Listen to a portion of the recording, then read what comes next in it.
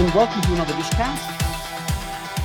Another a month, September. I'm looking out at the beautiful bay in Provincetown. I can't leave this place yet because it's too beautiful right now. And to match this beautiful afternoon, I'm talking to Antonio García Martínez, one of the more interesting and innovative, and I think surprising voices in our discourse. His Substack is called The Pull Request. He's worked across many technology companies, so he's actually had some real life experience in the world, broader corporate world we're now living in, especially the startup world. And I'm delighted to have him join us. Thank you, Antonio, for coming. Thank you for having me, Andrew. I'm a longtime fan, so I'm totally fanboying here in quiet, in silence, by the way. Please. I want to ask you what we always start out with asking, because we have a lot of ground. Tell us a little bit about where you were born, where you grew up, what your influences were, how you were brought up, your parents, and what you wanted to do when you were a kid. Yeah, sure. So I was brought up by, Cuban exiles who fled the Cuban Revolution in the early 60s when the revolution turned hardcore Soviet. And my parents, as many Cuban kids did, came alone and unaccompanied. They were relatively older, but there was tens of thousands of Cuban kids who came alone, their parents basically putting them on flights out in a panic.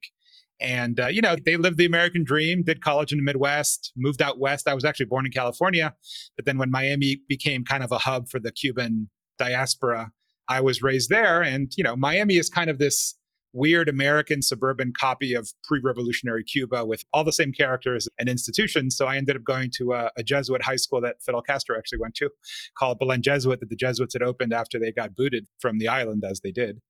And there, I was raised in the bosom of the Cuban exile, which was an interesting, weird place. It's not until I moved to the United States, no curious use of the phrase, for college, that I really realized that Miami in the 80s and 90s was not a normal upbringing in many ways. But, I don't know my aspirations. I think I wanted to be a naval pilot. I did apply to the Naval Academy. My first job, actually, my first actual paycheck was actually in journalism.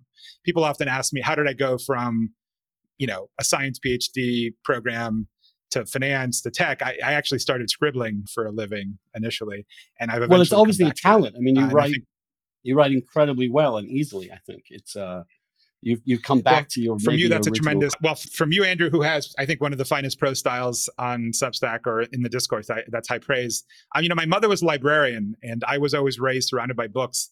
And the thought that human life would continue and have it not result in a book seemed like a waste somehow. So I knew somehow a book was going to come out of this eventually, although it wasn't quite as planned. Yeah. And what was the Jesuit influence on you, do you think? That's interesting because now that religion is a little bit more part of my life, I'm in a Jewish conversion process. I'm looking at Christianity a little bit more, and my knowledge of Christianity comes from that Jesuit upbringing. The Jesuits, for those who aren't familiar, Andrew, you're much more of a hardcore Catholic than I am. Maybe you'd like to define the unique role they play in the bigger Catholic firmament. Well, I wouldn't want to do that either, but you were educated by them. I wasn't. In general, the idea is that they are among the more intellectual and questioning of groups, and that their mission is primarily education. At least that's the core goal of theirs, and missionary work. But in my experience and with my life, and all my favorite Catholics tend to be Jesuits. A lot of the intellectuals that I'm interested in have been Jesuits. The Holy Father, of course, right now is a member of that order, the Society of Jesus. But it seems to me with a mother as librarian, a Jesuit education, you're going to have a real education there in thought, in religion, in philosophy. Did that happen, or was it more basic than that? I think so. Yeah. I mean, like you said, the Jesuits are big into education. One last thing I know, the Jesuits are unique in that they're the only order that has a fourth vow, which is allegiance to the Pope, which is why originally they were sent out on these dangerous missions on Asia and the rest of it. When I visited Go, I had to visit the grave of St. Francis Xavier, who was an early Jesuit from the original band. But you're right that right now they're definitely education focused. And yeah, I remember a whole year of logic and philosophy in high school as just standard. You had to do that. A lot of biblical scholarship. I mean, my original reading of the Hebrew Bible was actually with the Jesuits. And yeah, I think certainly compared to what passes for education these days, I think it's what used to be just called an education and now would be called a classical education, I guess. What was interesting, though, is that the Cuban diaspora in Miami maintained a slightly, well, somewhat delusional belief that they were going to go back at some point, right? That they came kind of begrudgingly to the US, the Marines would invade, communism would go away, and everything would be restored. And of course, they maintained this for decades. And, I think they've given up the illusion, but the school was a properly bicultural, bilingual school in which you had what would have been an entire Cuban high school, Latin American upbringing, reading the Latin American all of Spanish letters, in addition to an American Jesuit inflected education. And so I think one of the interesting multiple personality things that I think I have that was born then is being this kind of seeing the US from this kind of weird displaced Cubans. I'm actually a Spanish citizen. Cuban, my grandparents were Spanish immigrants to Cuba back when it was worth immigrating to, which seems like a joke now, but used to be the case before communism. And so seeing the world with this very split personality, I think has definitely marked me going on. And I think, I don't know, you see resonances of it even now. So for example, as you mentioned, I worked in tech for many years, and I think I was one of the few people who was dumb enough to leave tech for media and writing, wrote a memoir about it, did that for a few years, went back to tech, and now I'm back to writing. And this business of like spanning two worlds, I think is something that comes very natural to people in Miami and Cuban Miami, who are sort of these minority middlemen who straddle worlds almost as a job. Yeah, and that's a fascinating position to be in, a sort of third culture kid, as it were. I mean, I feel relatively similar as an immigrant from another country. I brought up in a completely different culture, come here and have to learn it in a way from scratch and see its strangeness that is often harder to see when it's close to your own original culture, which is definitely true with England. But Catholicism obviously didn't take with you. Were you practicing Catholic back then, and how long did it take for you to leave it? It obviously didn't take a lot. Cubans aren't hugely Catholic. They're sort of, I forget there's a term for it, the sort of Catholics that only come in for weddings and whatnot. I mean, you'd have to go to mass and stuff, but, I wouldn't say I was deeply devout in any way. I mean, we can get into the whole, why am I a Christian apostate question if you want to. True. Because I'm going in the other direction. Because it's a fascinating discourse, because I want to talk a little bit about Christianity too, because I think one of the things you've noticed is how Christianity, and you're a big fan of Tom Holland, Christianity is actually a very pervasive force in America, even though the vast majority of people really would deny that they have a Christian faith. Tell me what led you to sort of move away from Christianity? What is the core part of it that led you to disavow it and to move to something very different? Well, not very different, but part of the same family, Judaism. Sure. I mean, as a brief footnote, I'll insert that, I also have Jewish kids. So there's a few other factors going on aside from that. But just to address, I think, what is the most interesting, the juicy part of the question, which was what you're getting at, which is why reject it. I'll come clean, Andrew, possibly for the first time. I'm not one of these woke culture warriors. Like I leave that in better hands, such as yours, or someone who can more take on, I think the stress would drive me crazy. But one thing that we discussed in that interview with Tom Holland on the pull request was how wokeness is obviously a heretical form. I mean, you one of your early pieces is probably the most initial and brilliant take on this. But obviously, this is a great awakening. This is a very Protestant style revivalist movement that takes, as many heresies in the past did, takes one set of Christian beliefs and then just blows it out of all proportion, forgetting a lot of the other tempering beliefs. This, from the Catholic perspective, a lot of wokeness is Marcionism. It's Marcionite, and that it sort of forgets everything of the Old Testament and the God of wrath of the past for the sort of very hippy-dippy message, to give it a somewhat reductionist term, in the Gospels. And I think, thinking about it more, there's aspects of Christianity that are extraordinarily radical and I think extraordinarily dangerous, right? And I think now looking at it from a Judaic perspective, right? A lot of Christianity is like a blown up, popularized form of Judaism, but I think there's uniquenesses in Christianity, things that were either new or so blown up, they're no longer like the Jewish analog. One of those is like the sort of moral inversion that Rene Girard focuses on so much, right? The thought of elevating the victim, the oppressed, into a divinity figure. It really is a moral inversion. The first shall be last and the last shall be first. And that's, again, we're so used to that it's hard for us to pull out of it. But that's an incredibly radical statement. I mean, no culture in history has really ever done that to that extent. Every culture always worshipped the beautiful, the wealthy, the powerful. The thought of seeing literally God embodied in an alleged criminal broken on the cross in the most humiliating form possible is an incredibly subversive thought. And I think if you take that too far, I mean, you get wokeness, which I think is corrosive for many reasons. And it's hard to stop once it's gotten out of control. Not to turn this into the cultural talk that I didn't want to turn into, No, but as a partial answer to your question. Yeah. Well, I understand exactly what you're saying. And it's Nietzsche's core original point. Yes. That Yes. he just Correct. could not wrap himself around this slave morality, this notion that the least are in fact the greatest.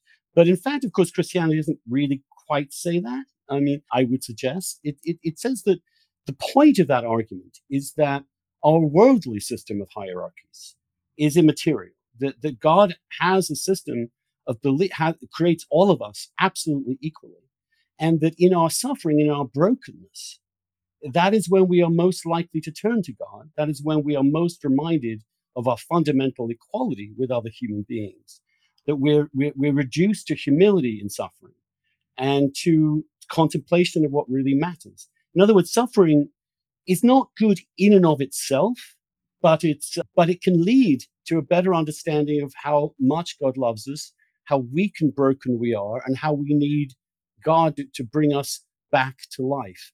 So I'm not sure that's a celebration of total inversion of it, because it would be a total inversion if it had only this world, if it were not redeemed in the next, if we did not understand that all these things will pass away and that we will see the true worth. But in a broken world, to use an Augustinian argument, that's not going to happen. It shouldn't happen. The political temptation is foolish. It's one thing that Jesus resisted quite strongly, even to the very end. And what this is really a reminder of our fundamental human equality. Now, I agree with you. That's an incredibly powerful and new idea.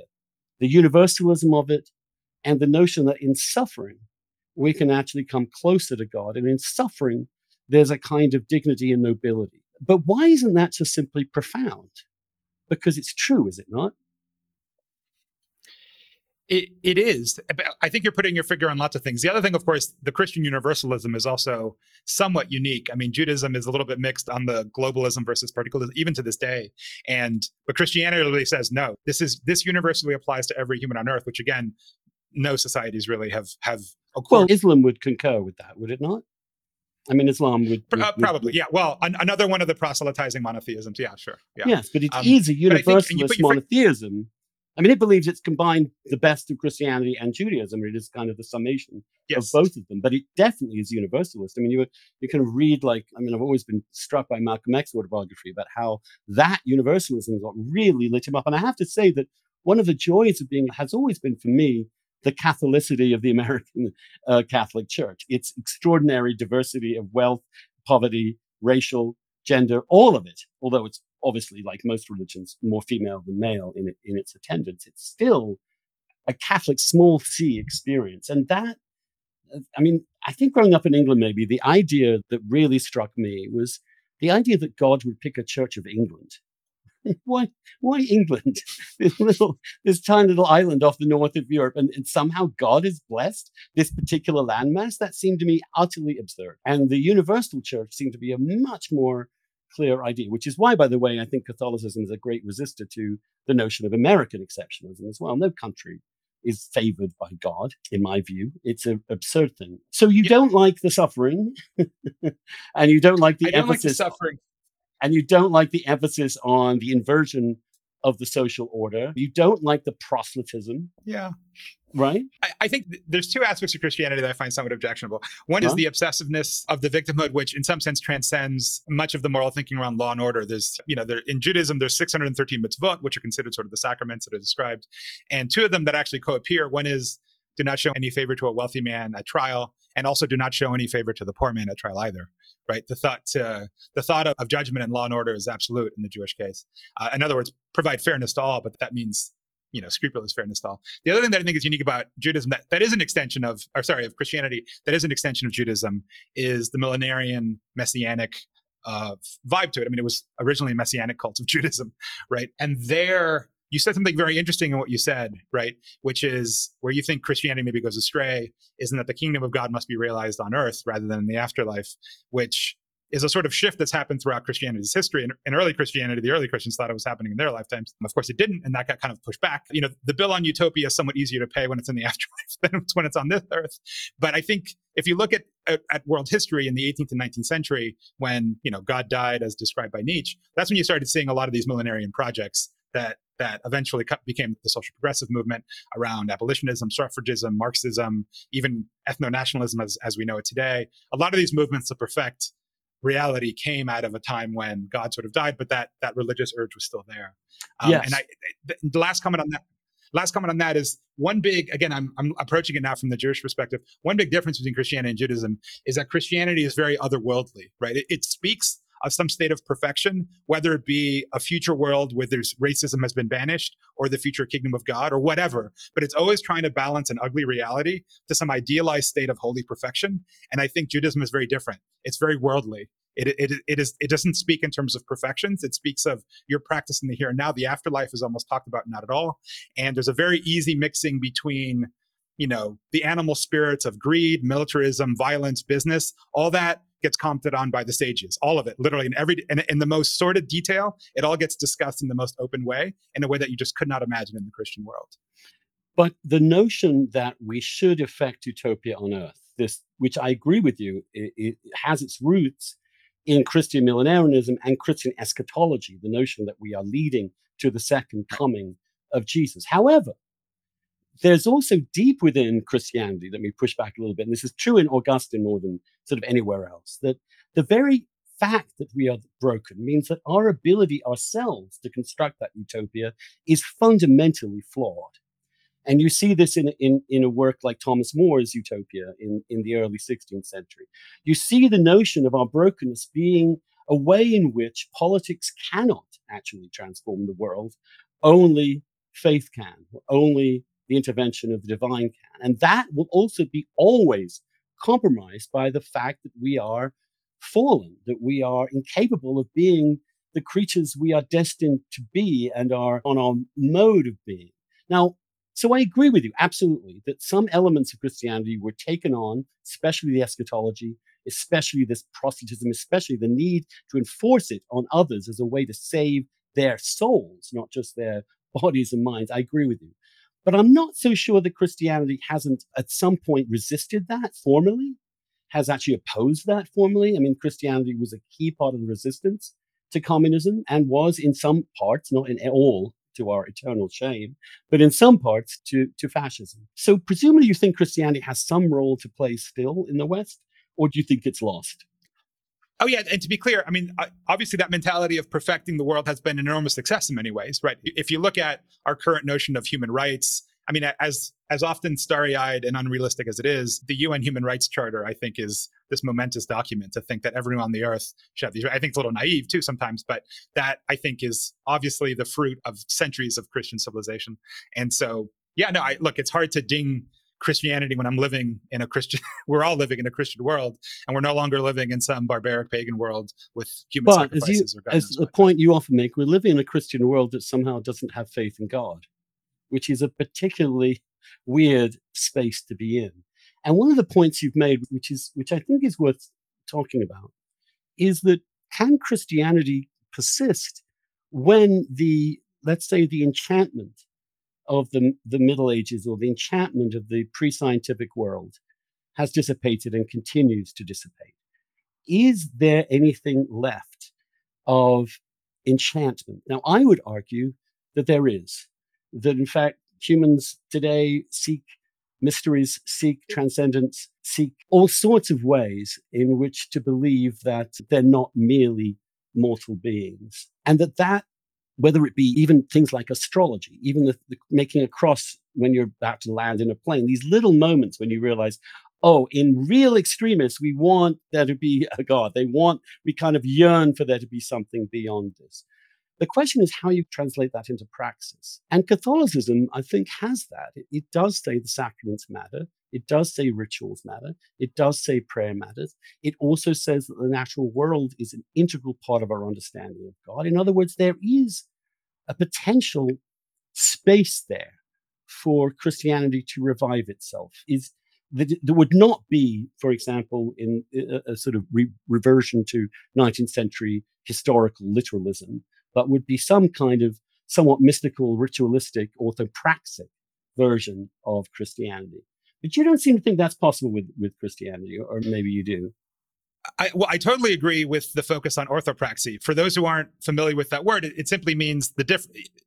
That's the problem discussing, say, Judaism or even Christianity within a Christian mold, because everything we think about religion, we almost synonymously equate with the Christianity we're exposed to, which in the U.S., unfortunately, is often evangelical Christianity, which is nothing against it, but it is one form of Christianity, often very much at odds with the Catholicism from which we both sprang. But orthopraxy is different in that it requires less faith. It's less talking about Jesus saving you. Okay, put it that way, right? There's things to do, and there's a community to be part of, and there's a morality that molds your behavior, and that is part of what being a Christian means, less than feeling that Christ touches your life every morning, right? At least that's my interpretation of it. And yes. And I think if there's a knob for and if there's a knob for orthopraxy, then Judaism cranks it up even more and makes faith. I mean, there's no Messiah to speak of, right? And so, which I think is when I realized.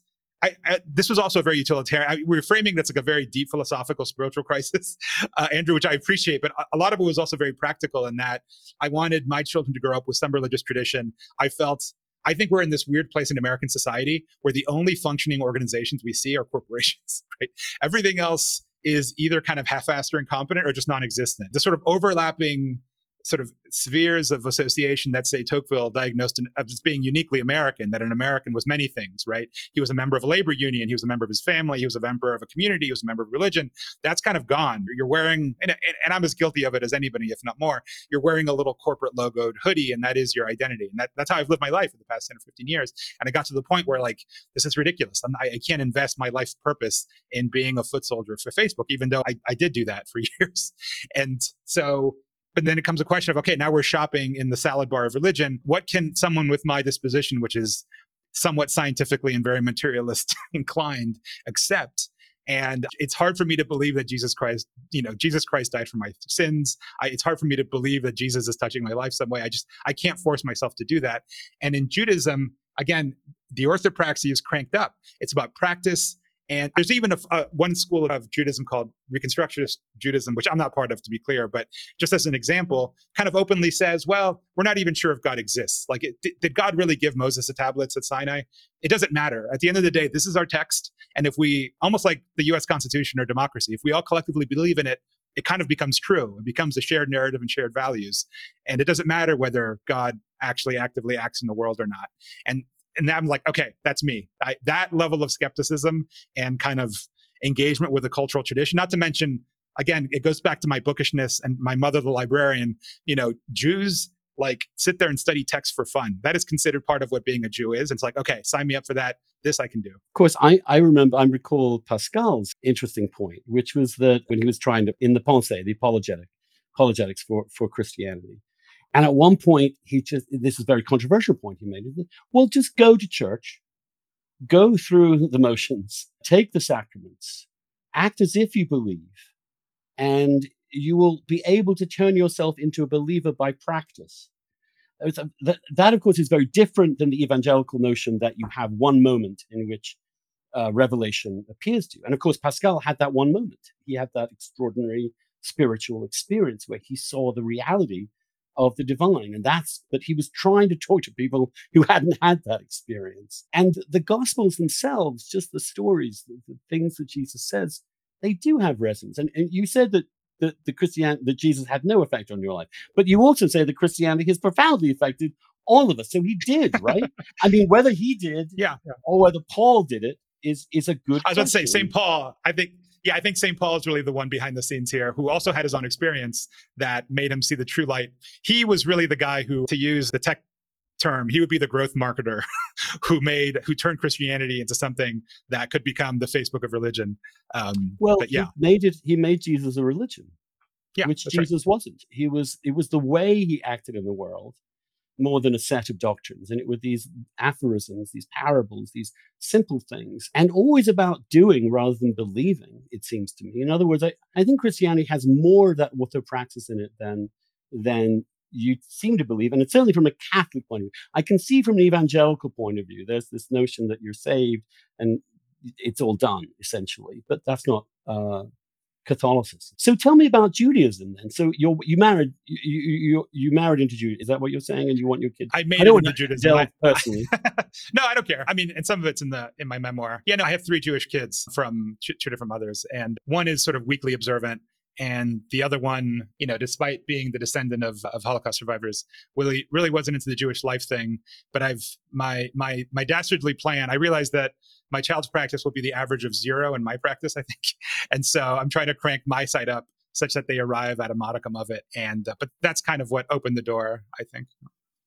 Do you think that, and you've said this, that progressivism is really at this point, so it's sort of fueled by the exhausted fumes of Christianity. Yep. It has the sense that the world is so broken, it is absolutely urgent that every single one of us fix it now, and that it can be made perfect, and that the solution is very simple. Tell me more about that. Does that mean that it might be hard to export? It certainly seems to, from the point of view of the Chinese and the Russians, to be absurd. I mean, they are making jokes about this American tendency, but in the West, in general, it seems to be spreading. Tell me why you think that is happening. Yeah, it's a question I've asked myself. I mean, there was this piece by Tyler Cohen that you probably saw on Bloomberg about whether preaching the gospel of wokeness is a good or a bad thing. I tend to disagree with him in that, although I agree with him in every other thing. And by the way, I thought his podcast interview was very good a couple weeks ago. Yeah, I think it's going to be hard to export, right? Because again, Christian universalism is one thing, but Anglo-Saxon racial politics are another, right? So to take one example, just near and dear to my heart, again, I tend to not to jump into these culture war phrases because I just don't think I have the constitution to deal with it. But one thing that just blew me up completely is this term, I still don't know how to pronounce it because it's unpronounceable in Spanish, Latinx or Latinx or however you pronounce this thing, right? Which a Pew Research study says that 96% of Hispanics either don't even know what it means or don't want to use it. Right? Because of course it's ridiculous. It can't even be pronounced in the Spanish, in the language of the culture purports to represent. It's a ridiculous term. That's obviously a top-down, elite, progressive white thing that I'm not even sure what it's supposed to get at. But clearly it's almost I think what it's supposed to get at, as I understand it, is that to say Latino would exclude women, to say Latina would exclude men. And on top of that, it's important that we abolish all gender binaries in our actual language and grammar, because for some reason, the fact that they apply to 99.7% of humanity, it means that they are oppressing the 0.3% of humanity for whom that is not applicable and therefore have to be abolished entirely. Right? That's the argument. You're gonna have to. You're gonna have a long. Yeah, you're going to have a long way to go in Spanish if you're going to be neutralizing literally every noun because the entire language is built around gender. I'm not quite sure how you managed to fix Spanish. Just as Latin is, it's one of the first things you learn. In fact, in English, right, you have one of the least gendered languages actually, in which we don't have the word "the" can refer to anyone. But this is not enough. That messianic fanaticism, that the slightest deviation must be purged, or you are complicit in evil. That's a particular strain of Christianity. It's a particular strain of Puritanism, a particular strain of American intolerance, which is weird for a country that preaches toleration in part of its constitution and its laws. But I think it's connected, personally. I think the fact that we in America didn't have an established religion at all meant that religion was bottom up, essentially, and was competing with each other and also competing in virtue. And therefore, the most pathological attempts to create that virtue were often seen as absolutely justifiable, even if they trod over people's rights, even if they destroyed human beings, even if they were based on moral panics. I mean, from Salem through the Hollywood blacklist, through the Lavender Scare, through the childcare panic in the 1990s, if you can remember that, and now through the fact that every single thing we do is laden with white supremacy, not just racism, but white supremacy. I would call it an obvious perversion of the Christian impulse. Where is it different than Christianity? Well, like you said, I mean, we've lost belief in God, but we still think lots of devils are still around, apparently. Yeah. And, this level of Puritanism reminds me of that line from Burroughs, nice church-going ladies with pinched, mean, bitter faces, right? It's this sort of church lady holiness that's, I think, very unique to American Protestantism. So I think it differs in a lot of things. Obviously, the notion of forgiveness, the notion, what Rod Dreher said in my interview, which is, the Christ figure is in some sense elevating the victim, but it's also an accusation. We all kind of crucified Christ, and we're all in some sense that Roman centurion, right? And that insertion of us in the sort of not starring role in the Christ narrative is something that often gets lost. One last thing I'll address. I'll back up to what I earlier said when I was making fun of Latinx or Latinx or whatever. I think certain aspects of it are going to be hard to export, but much as I'm sure you've traveled probably in Latin America or other parts of the Catholic world, Catholicism, as the term implies, is universal, and it has, there's a catechism for the entire globe, but in its specific manifestations can often vary widely. If you go to the Zócalo in Mexico City, you'll see a very Latin American form of Catholicism that differs from the Vatican and certainly differs from a church in Bavaria. And so while I think, Latinx is not going to get a lot of traction, I suspect, in the wider world, I think that those same abstract patterns of thinking will be applied to whatever the sort of oppressed dialectic is in whatever country it gets exported to. And so I can see some form of it coming up in continental Europe. Go ahead, sir. But you made a really fascinating point, which echoing Rod, which is that the Christian response is that we are all fallen. We all have original sin. Right. We cannot distinguish. We're neither male nor female, slave nor free, Jew or Gentile, but one in Christ Jesus. But wokeness actually says that depending upon the racial category you're in, you are not guilty. In fact, you are innocent and will be definitionally innocent by virtue of your place in the oppression hierarchy. And so it actually, although it seems to be claiming universalism, it's very American specific.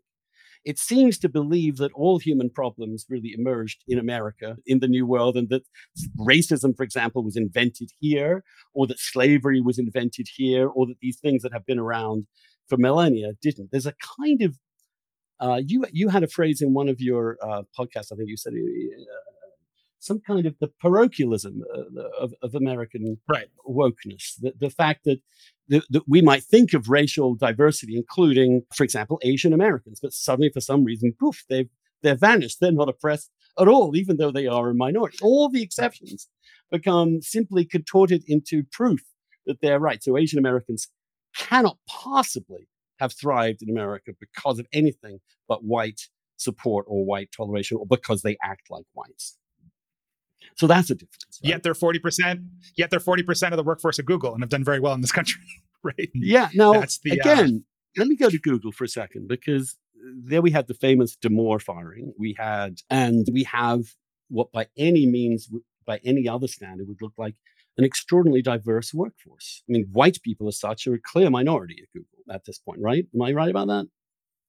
Somewhere near they're still a majority, but they're underrepresented. It's less than the population as a whole. Right. But they're still a majority. Yeah. So yeah, I know it's weird. Like I spent my entire life in tech, and like the number of times I've been in a room and I'm the only one who speaks English without an accent, or mostly without an accent, is uncountable. Even though in theory I am the diversity TM candidate supposedly in the picture, even though I'm surrounded by people who have been in this country literally like a handful of years. It's a very odd notion of diversity that, again, looks at it in what I think is a very parochial perspective, and is willing to either upgrade or downgrade you. Yeah. If we think of our current politics as a battle between, what David Goodhart called the somewheres and the nowheres, you have the tech industry that's really being built by the nowheres, by people, and I don't mean that in a pejorative sense. I'm a nowhere in a way, because I'm not in the country I was born in. I'm not in the class I was born into. I'm a transatlantic person. But I mean, people who, the people constructing the most powerful parts of our economy now tend to be extremely cosmopolitan. I mean, we're talking about people who were never born in this country, do not even speak English. And that is the norm across a lot of the tech industry. We've really taken the cream of so many other countries' high-tech students and turned them into Americans in order to turn this country into the powerhouse digitally that it is.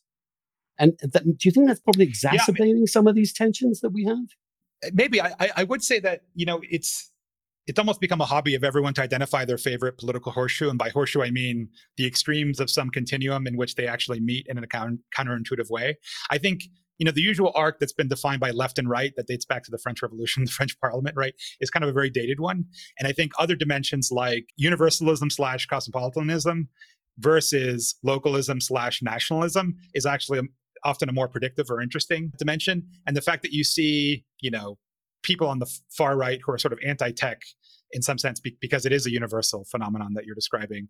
Or put it another way, I think if you look at the global phenomenon, Brexit, Boris Johnson, Trump, Bolsonaro, right? Like, rather than left versus right, one of universalism versus nationalism would actually be the correct way to gauge that. And yeah, I think that's one of the underlying tensions in our current discourse. And funny, I'll mention, I have a budding theory that for every mainstream problem, there's like a Jewish version of the same problem, that if you actually dip into the Jewish literature, you'll find it. And of course, Judaism has actually struggled with universalism versus particularism for a very long time, because of course, there's this whole chosen people riff in the Bible. And how do you sort of reconcile being the supposedly chosen people, a light into the nations, with living in a multicultural open borders world in which Jews thrive and do very well, and in fact, if anything, are accused of driving the universalist agenda, Soros, etc.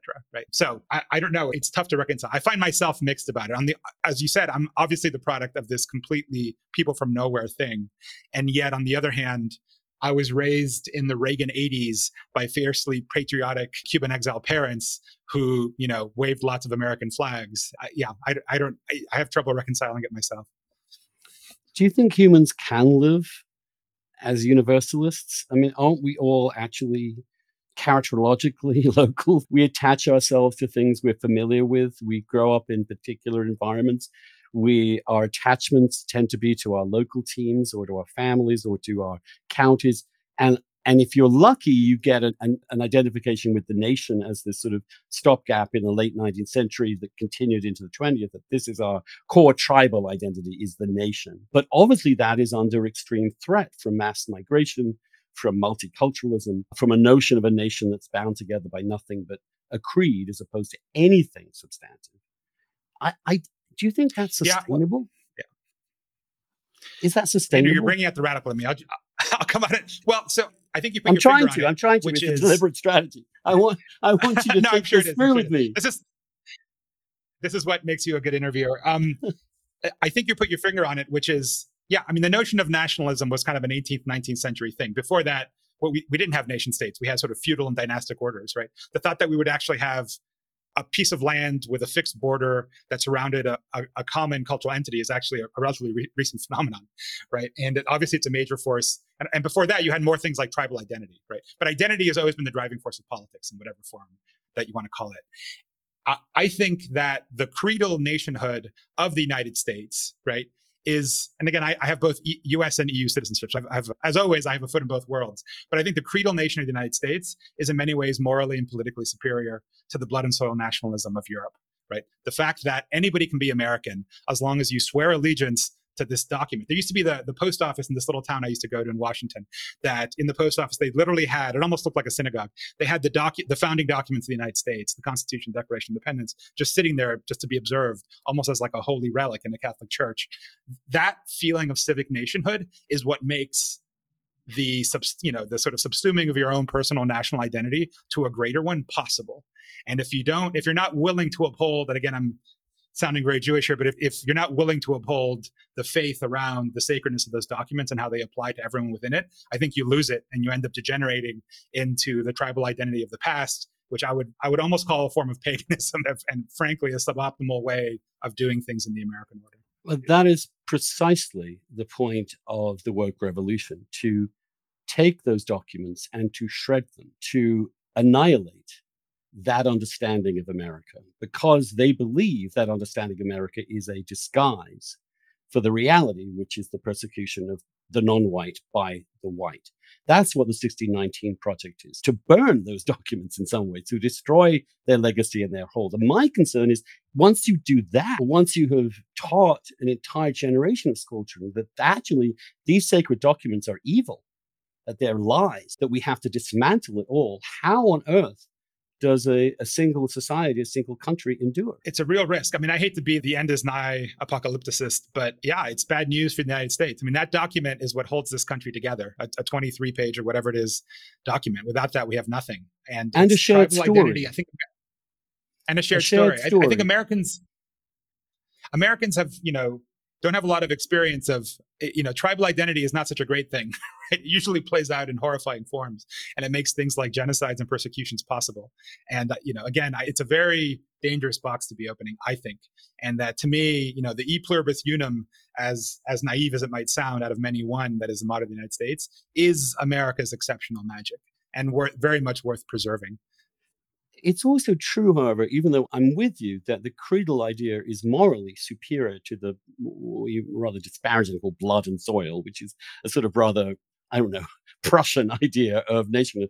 We could have a slightly more English or mild version of it, which is that we're a people that have been in an island for a very long time. We've developed our own traditions slowly. We have our own culture and, a proud capital city. And in the last 20 years, we've decided that we're going to be cool Britannia, that anybody can be British, that as we sound now, 40% of Londoners were not born in the United Kingdom, which is an extraordinary shift for a country like that. I think it's destabilizing for countries. And I think one of the things that is different now, apart from the assault on the very basis of the Constitution and its mythic truths, is the dramatic increase in multiracial and multicultural diversity in America in the last 50 years. I mean, it was far easier to assimilate Eastern Europeans or Southern Europeans. When you're dealing with Asians, Africans, when you're dealing with South America, we're dealing with really cultures that might be a little harder to digest and to assimilate and to bring into a common national story. And that's another challenge. We both have an attack on the foundations philosophically of our country, but we don't have sort of ethnic homogeneity. I'm glad we don't, but we don't have those things that keep people together, that keep people understanding they're in the same project. And in some ways, I think you can look at all of our politics right now and see the fundamental problem is that we are not a single country. We are two countries at war with each other.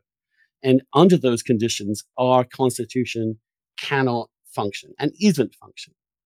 We can't, look at our immigration crisis. The immigration crisis is due to both parties, but we've been unable to pass a law about this since 1986, a serious, comprehensive law that could actually resolve the situation. And neither party can even do what they want to do. The party of the right cannot build the wall. The party of the left can't quite let everybody in who wants to come in, which is sort of what part of them actually really believe in. And so you end up with this hideous sight of what's happening on the border in Del Rio in Texas with the Haitian migrants. You and I being very apocalyptic here and depressed about America, I see the wheels coming off. I do. And I'm alarmed by the fanaticism with which people are dismantling the wheels. Well, let me strike a slightly positive note as a counter argument to your 40% of London is foreign born thing. The two most prosperous and probably most important states in the United States, Texas and California, have been white minority states for a very long time. And, they haven't imploded as economies or as societies. I think the United States is much more able to soak up. I don't think Europe is capable of becoming a multicultural nation like the United States. They just never will. If whites were a minority in Germany or France, you would see the far right being even more active than it already is. It's already at the fringes of potentially veering into real power. It would be sweep into power if tomorrow Germany were like California or Texas. I know lots of Americans think Europeans are terribly tolerant, and when unopen, they haven't actually spent a lot of time there. Most Europeans could not deal with the sort of everyday thing that you see in California that nobody even raises an eyebrow at, right? And so I think the U.S. is going to be a lot more able to deal with that. But to strike the negative note, it's odd that precisely at the moment when we most need the sort of cohesive national unity that says, look, you can come from wherever, but if you swear allegiance to these documents, you're cool, you're in. Instead of cranking that up, which we did, right? These notions of civic nationhood went through the roof when the U.S. had its largest immigration at the beginning of the 20th century, right? All the flag waving, the Bellamy salute, all this very over, the Pledge of Allegiance, all that was due to, in fact, an influx of non-Americans coming in. They, I think, reacted to that functionally by creating this syncretic nationhood. And right now we're actually breaking down the syncretic nationhood when most we need it. So I think it's very dangerous. And obviously, as regards to bipartisanship, politics is one of those things that I'll swear I'll never post on because I don't know that I have anything unique to add. And aside from the fact that I'm going to catch endless flack online, but I agree with you that it's just, but the thing is that it's dysfunctional at the federal level, right? And that's not that unusual. If you look at the history of the United States, many of our biggest political conflicts have been one faction seizing the instruments of federal power to impose its interpretation of the Constitution on the other side, right? And then while that's happening, using state government to defend yourself against it. So California, for example, declaring sanctuary cities in which you basically say, we're not going to follow federal immigration law. We're not going to cooperate with federal immigration law. Or you have Texas saying, we're basically going to ban abortion, even though that's not what the Supreme Court decided. And so this tension between one side using the federal government to quash the other, and then defensively using the states has been the story of this country for a very long time. And I think if you look at the local and state government, you'll find a lot more sanity. So up until very recently, I was living in a small rural community, not very different probably than Cape Cod and Provincetown in the Northwest. And their local politics was pretty sane. It was almost like a Greek polis. A regular guy would run, he'd get elected, he'd take a public charge, he'd do his best. He was accountable, and then he retired back to regular life like Cincinnatus or something. It was like, well, this actually kind of works out.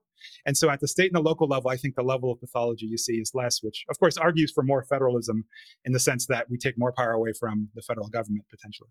Yeah, and of course, the other thing and I agree with you on all those things, and I agree with you about California and Texas being hopeful examples, although California's bifurcation really into the college-educated and the non-college educated is among the most acute in the country. In some ways, it typifies a kind of an impasse between the two factions within California, although one faction is permanently in power, the Democrats in that coalition, and seem firmly ensconced in that power. Where was I going with that? Yeah, but the trouble here's what I was going with it, is that social media and its extraordinary explosion in the last 10 years, 15 years, tends to nationalize things more than, and even internationalize things in a way that would never have been the case before. The fact that I saw, for example, Black Lives Matter protests formed in Paris or in London, when it's obviously, it is a terrible example of a very particular American trajectory of slavery segregation, and which those countries, for good or better, never experienced and haven't had to actually have to test. Is social media, obviously, is another solvent against pragmatic compromise with people, because it's so much better I think of it the way that when you have a condo meeting where you're all sitting around having to talk to one another, and then when you have an email list in your condo meeting or a community board where people just go absolutely nuts and bring in all sorts of issues because they don't really need to be there and look at people and construct some kind of solution. That's what we've added that to the whole country, which has made us go absolutely bonkers, along with obviously a candidate and president who was sort of the archetypal tweeter in Trump. What do you make of Trump? Yeah, I think I see him as sort of a symptom of a bigger problem. Everyone ascribed to him as evil Antichrist figure. I see him as a symptom of decades and decades of, what Lash described in The Revolt of the Elites, of a sort of negligence on the part of elites to steward societies to some overall happiness. And what you get in that is a populist revolt, very similar to what Martin Gurri described in his, I see him, Martin Gurri, almost as a bookend to The Revolt of the Elites. Well, there's a revolt of the public. Guess what? 30 years later with social media. And I think where you're putting your finger on, it's something that kind of obsesses me, which is, we're probably both roughly the same age. Andrew, you're probably a little bit older than me, but we're part of that bridge generation that saw the world go from mostly analog to mostly digital, right? Which is, I assume you got lots of letters when you were in college. I still have letters from my parents. And the thought that information traveled only as fast as physical objects did was still kind of operative in the younger part of our lives. And suddenly that's just no longer the case anymore. And I think decoupling someone's information diet, like their mental virtualization of things, right? Humans have this odd thing where I read letters that say TIGER and I get scared and panic as if a tiger's in front of me. It's a very strange human emotion, right? But the fact that my virtual world is fundamentally different than my physical world, and that now we've just cranked that up to 11 by making it such that your entire world can be virtualized and uncoupled from geographic distance, is really strange, right? Because again, getting back to your condo association meeting, or if, whatever your Provincetown city council meeting thing is or whatever, that's a very personal, direct item. I'm personally invested. I've got to see you in the grocery line the next day. There's only so much I can get away with. And now the world, the circles you and I move in, this is a clear example. We're 3,000 miles away from each other. And yet we would probably both say that we're kind of roughly in the same cohort or the same world somehow. And yet I'm in one square on the map called California. You're on one square on the map called Massachusetts, with potentially very different political systems and ways of doing things. So I don't know how to resolve that conflict between the colored squares on the map that have defined human life since ancient times to the new virtual, sort of bubbles that are totally decoupled. And yet, until the singularity happens and we're all just literally running on hard drives, we're still physical beings. The garbage needs to be taken out, law and order, et cetera. How do we resolve our virtual lives, which are untethered from geography, to political entities that are completely tethered to geography? And I'm raising that just as a last, yeah, question. It's almost impossible to travel anymore. By which I mean, you can't go to a place where you know nobody and know nothing and have no result. You have to actually go to ground and ask people, find people, do the usual human intelligence stuff. Whereas you just bring your own world with you. You can go wherever you want. And essentially, you log onto your computer and you could be anywhere on the planet and be just as involved. I think of Glenn Greenwald sitting in Rio de Janeiro, and it's not as if he doesn't feel as if he's right here, probably more here than he should be, but he's absolutely right here. I remember. And for me, it was going back and forth to England in my adult life. When I left, it was this, and one of the symbols was the only way I would find out what's going on in England was by going to Harvard Square and looking at the papers that would come eventually 3 days into the kiosk where you would start reading them on the stands. Right. And when I would then when I wrote a column for the Sunday Times, which had to be to England, it was a huge issue how I could translate what was happening here to there, because I knew the conventions were utterly different, even the terms were different. And over the years, of course, I was one of the first to jump into this digital pool. It just became clear that the audience is the same now. It wasn't before. And it's like going from Washington to London back and forth over the years. Suddenly, at some point in the early 2000s, it felt like it was going to the same city, really. It was the same cosmopolitan city, the same Starbucks, the same people working in the same kind of industries, the same multiculturalism that was existing. And it was utterly different than the England or the London that I grew up in, say in the 70s, where it was so English in so many ways that you really couldn't express. And yet you couldn't hear a single English accent in a couple of weeks in London in the service industry at all. That's a very profound change. I bring up my brother's comment about it because I don't want to demonize him or anything, but when he said, well, he talked about London, he said, well, it's not our capital city anymore. And I was like, well, in some ways you're right. It isn't. And so why would you not expect the people utterly shut out not to scream and wail? But do you think the elites have learned anything from Trump? Have they even begun to understand that some of the things that were expressed through Trump are real? I mean, I think of immigration as a key question. Yeah. No. I think initially there was an interest in sort of the J.D. Vance elegy, or I don't know if you follow Chris Arnaud, who would like sit at McDonald's in the heartland and people like scratching their heads and are willing to confer a little bit of patience and like, hey, what is it with these people? And now it's just, no, this is just completely illegitimate. And it is this menace to be combated. They learned nothing. Yeah. I mean, we know it just as empirical fact, like take your normative angle out of this altogether. We just know that mass migration tends to provoke populist outbreaks. It's certainly more so in Europe than in the US, but in the US, given the scale of it, we're at a historic peak of immigration, and anxiety in the middle of the country is clearly real. Some of it is imaginary, some of it is racist, some of it is just pure old conservatism in a small sense of like, I like the way it is. Why do we have to overhaul it this massively? And yet the position of the Democratic Party is we make absolutely no concessions whatever on restraining immigration. We actually offer an invite to anybody coming in, and anybody who complains about this is obviously a white supremacist. That's where they are. That's where Biden is. That's why we're in this insane situation. Right. I mean, being a liberal progressive now requires keeping two very contradictory things in your head at all times. One, the US is a horrible white supremacist, racist disaster of a country, and we must let in everybody who's clamoring to enter this presumably racist, horrible country. And the weird thing is that, like, the immigration policy doesn't even let everybody in. Actually, I was just, side note, interviewing somebody for a job early this morning, and the person was in Europe because he had visa issues in the United States and was basically forced to leave. And every American multinational has offices in like London and Vancouver. A major reason for that is the failure of the American immigration system that makes it such that educated people that are willing to work for American companies cannot come in. And it's just bizarre that on the one hand, we're willing to allow this border crisis situation we've got going on, but it's like, how about we just do a point system like Canada and Australia? Or how about, guess what? Everyone who does a graduate degree at an American, university just gets to stay and work. How about we just do that? Right. Well, that would be a rational. That would be a conversation. rational policy. I mean, as it is, in the last year, just in the last year, we have admitted 1.5 million people to the United States through the southern border, for which there is absolutely no mechanism to deport them back. They have court cases, they have assignments and court dates, which are now years in the future.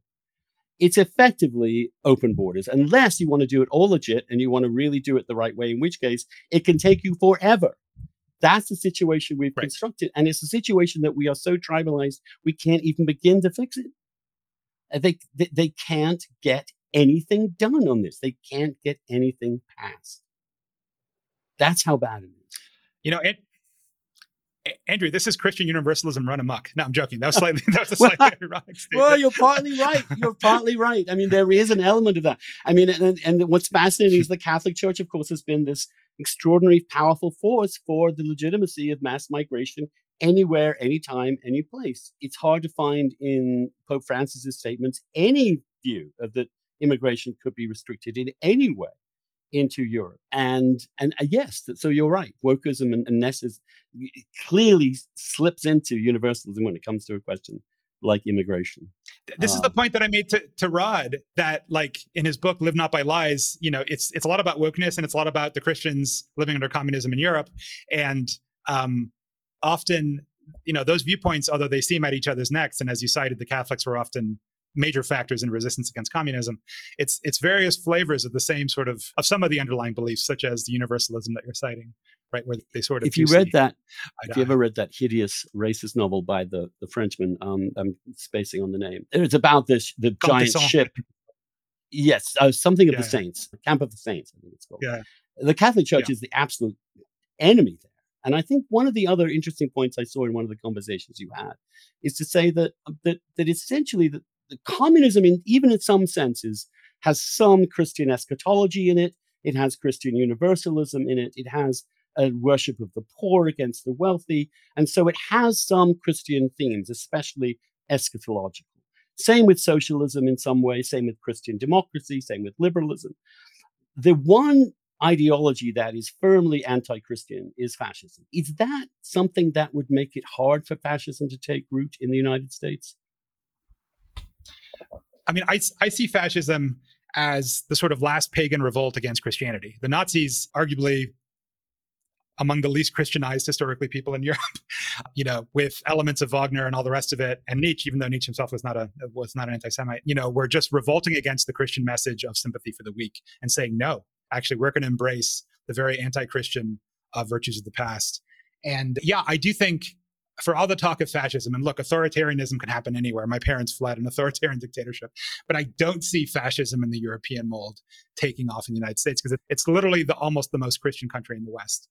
That sort of pagan revolt against Christianity, I could see it taking hold in Europe again, to be honest, but I don't see it taking hold. I absolutely can. If things, like I said, if things got to where they are in Texas and Germany, there would be a Nazi party again, without any doubt in my mind. But I don't see that in the United States. Although in Trump, what was fascinating me about Trump is that if you thought of what paganism really is, which is a contempt for those Christian values, a contempt for weakness, and a great ease with the notion of superiority genetically over other people, other races, a propensity for cruelty as a means of sustaining power, a contempt for the New Testament and a worship of the Old. I mean, my favorite part of Trump's Christianity, when he was once asked at one of these hideous prayer breakfasts, like, what's your favorite chapter in the Gospels? And he said, well, an eye for an eye. Well, you do understand. Not the Gospels. That is not the Gospels. But of course, they all applauded him, because these sort of Christians, I call them Christianists, really, it didn't matter. It didn't matter. It was entirely cultural, political movement, not connected with any of the core principles of Christianity, which would require evangelical Protestants to be the most pro-immigration of factions, but they are the least. But that's simply a fusion of politics and religion, in a strange kind of religion. Although increasingly clear, I think, that Christianity itself is less of a potent theme for these people than political warfare. Yeah, the weird evangelical Trump nexus axis of power there, I never quite understood how they could get behind a guy. On this issue, I'm kind of, I guess, with David French, that I just don't understand how anyone who takes evangelical Protestant Christianity seriously could get behind a figure like Trump. Well, I was also staggered that in 2016, a small majority of white Catholics supported Trump, which struck me as also kind of staggering. Maybe, I mean, white Catholics had a real tough time with Hillary Clinton. So where do you think we're headed, Antonio? What would you say to people? Say, how do we dig ourselves out from some of this? Now, I think I've come to the position that the best thing that I can do personally is just to attempt to practice liberalism rather than simply worry about it. In other words, be the change you'd like to see, which is talk to your opponents, do not get too wrapped up in emotion, violate the tribal order, agree with some of your general political allies, disagree with them on some other points. These nuances, these little technicalities are important. Keep dialogue open and real. What else can we do you think? Or is the die cast? Yeah, I mean, the pessimist take is that the choice is between woke socialism or populist nationalism, right? That's in some sense how some of the pieces are being arrayed, at least by people like AOC on the left or JD Vance on the right, right? And you've got sort of conscientious objectors, potentially maybe including yourself, who would be, liberals in the old school, Oakeshott way, or classical liberals in the John Stuart Mill fashion or whatever. I tend to think reality is probably going to be woke capitalism that actually takes off. You're going to see woke inflected neoliberal capitalism continue. I don't think real socialism is going to take off in a serious way. I do think, I've asked the same question in my own interviews. I was chatting with Chris Rufo yesterday, actually, about this. And it does seem, I think that if there's one phrase that characterizes our age, it's elite failure, right? It's elite failure to handle anything. And as you're seeing with, to a degree, COVID, or certainly to a large degree, the Afghanistan debacle, you're seeing that the elites have been kind of caught without their clothes. And for all their sort of dismissiveness and credentials, that doesn't actually substitute for principles and wisdom and actual smarts. And so I think you have to rebuild an elite, and you possibly have to, rebuild institutions. So I think sitting and clinging to someone, I often joke that your political position these years is defined by what year you want to return the clock to. And if you're a trad conservative, it's 1950. And if you're an Obama neoliberal, it's 2009. And if you're a Clintonian, it's, 1998.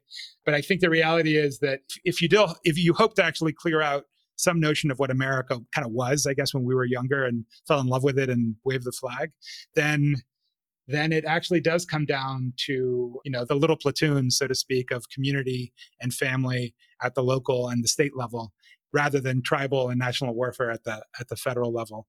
But, that's like hoping for an end to poverty and war. How do you get there? I think some of it's happening with what you're doing, right? Andrew, the fact that I think you were probably one of the first serious names in East Coast media to bail and come to Substack and create your own world there, among many others, right? But I think that is also part of the creating a different form of elite institution that can exist independently of the sort of the Borg, the machine. So that's what I would focus on. But for me, the worry is the following: that the elites that have emerged over the last 30 to 40 to 50 years, because they've been sifted essentially by IQ, through SAT tests, through college tests, and taken to the big cities where the universities are, where they stay. They don't go home. They marry each other. Put that through the wash cycle several generations, and they really have very little understanding of the places they were from. In fact, they've taught themselves that to think that way is in some ways, to be immoral. And until the meritocracy may have created this unwanted fact that we have filtered the cognitive elite out of the center of the country, geographically, literally filtered them, and created two different countries, which are both cognitively actually slightly different, and also mutually at this point uncomprehending and very suspicious of each other's motives. And that is a very deep structural thing that I don't see how we undo. Maybe the left's attack on any kind of standards in education, getting rid of the SE, maybe that's a solution to this. Just abandon all standards so that you get elites that are more related to working class or middle class communities that aren't represented by high IQ individuals. Maybe that's a paradoxical way to restore some kind of unity. But if you carry on this way, I think the divides are just going to deepen until they become irresolvable. Yeah, no, I think that's another thing that obsesses me is the assortative mating and the sort of IQ gap. I mean, it's worth remembering that meritocracy was a term coined as a slur in a sci-fi dystopia novel. Right? Yes. It was easily forget cited that as a good thing. The people, it's like everyone says, "Oh, meritocracy." It's like that's not a good thing necessarily. And again, it's meritocracy measured across one very unique dimension that again completely bungles things when it comes to pandemics or understanding other cultures like those of Afghanistan. If you can't understand someone from Ohio, let me tell you, you're not going to understand a Pashtun tribesman from Afghanistan, right? And that's not just because you're so smart in this elevated plane eating so much Whole Foods that you can't deign to understand it. You're just kind of an idiot stuck in your little parochial world, and you can't take your head out of your own asshole. Sorry, we're not on a public radio thing, so I can say that, but that's what it really means, right? That was the criticism implied to meritocracy, that you would apply a certain intelligence and university filter that actually would not yield to good results in the real world, as we're seeing, right? That's the real criticism of meritocracy, right? The fact that you can do well on the SAT, I think it does indicate about certain things about your downstream consequences of life in a very analytic capitalist world. I'm not saying IQ is false. I'm just saying I'm not sure that why that is the one parameter that should define our elites, instead of what are the traditional human virtues that the Greeks spoke of, like loyalty, steadfastness, duty, etc. Those are also virtues that you can be rated against, and that you can have a very high IQ and a very low everything else. As you know, I'm the first to admit, and would also diagnose among people in Silicon Valley who tend to be very enabled and high IQ, but sometimes suffer along the other virtue dimensions, right? I think that's the issue. And I don't know. That's true in other professions, elite professions as well. I mean, I remember the old newsroom, the old sort of Daily Telegraph newsroom. And the truth is that reporters were there who were working class, who knew their communities, who were just able to report well. They didn't have to have degrees, but they had, and there was a variety of backgrounds. And all they wanted to do was dig up dirt on things that they knew or places they were from and communities that they understood. And now it was a cacophonous roar of the most politically incorrect barbs in which everyone learned to be resilient and take insults in some ways a kind of some form of affection. It's a very male thing too, is to say, we're not putting each other down. Everybody's made fun of, everybody is ridiculed, and we're a variety of people from a variety of places.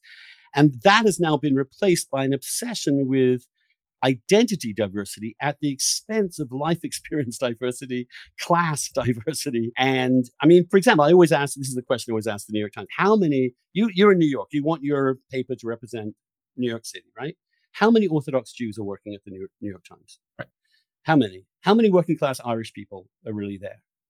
And how many, working class Italians or Puerto Ricans are working in that office, as opposed to the people who zero, as opposed to all the people that say Latinx.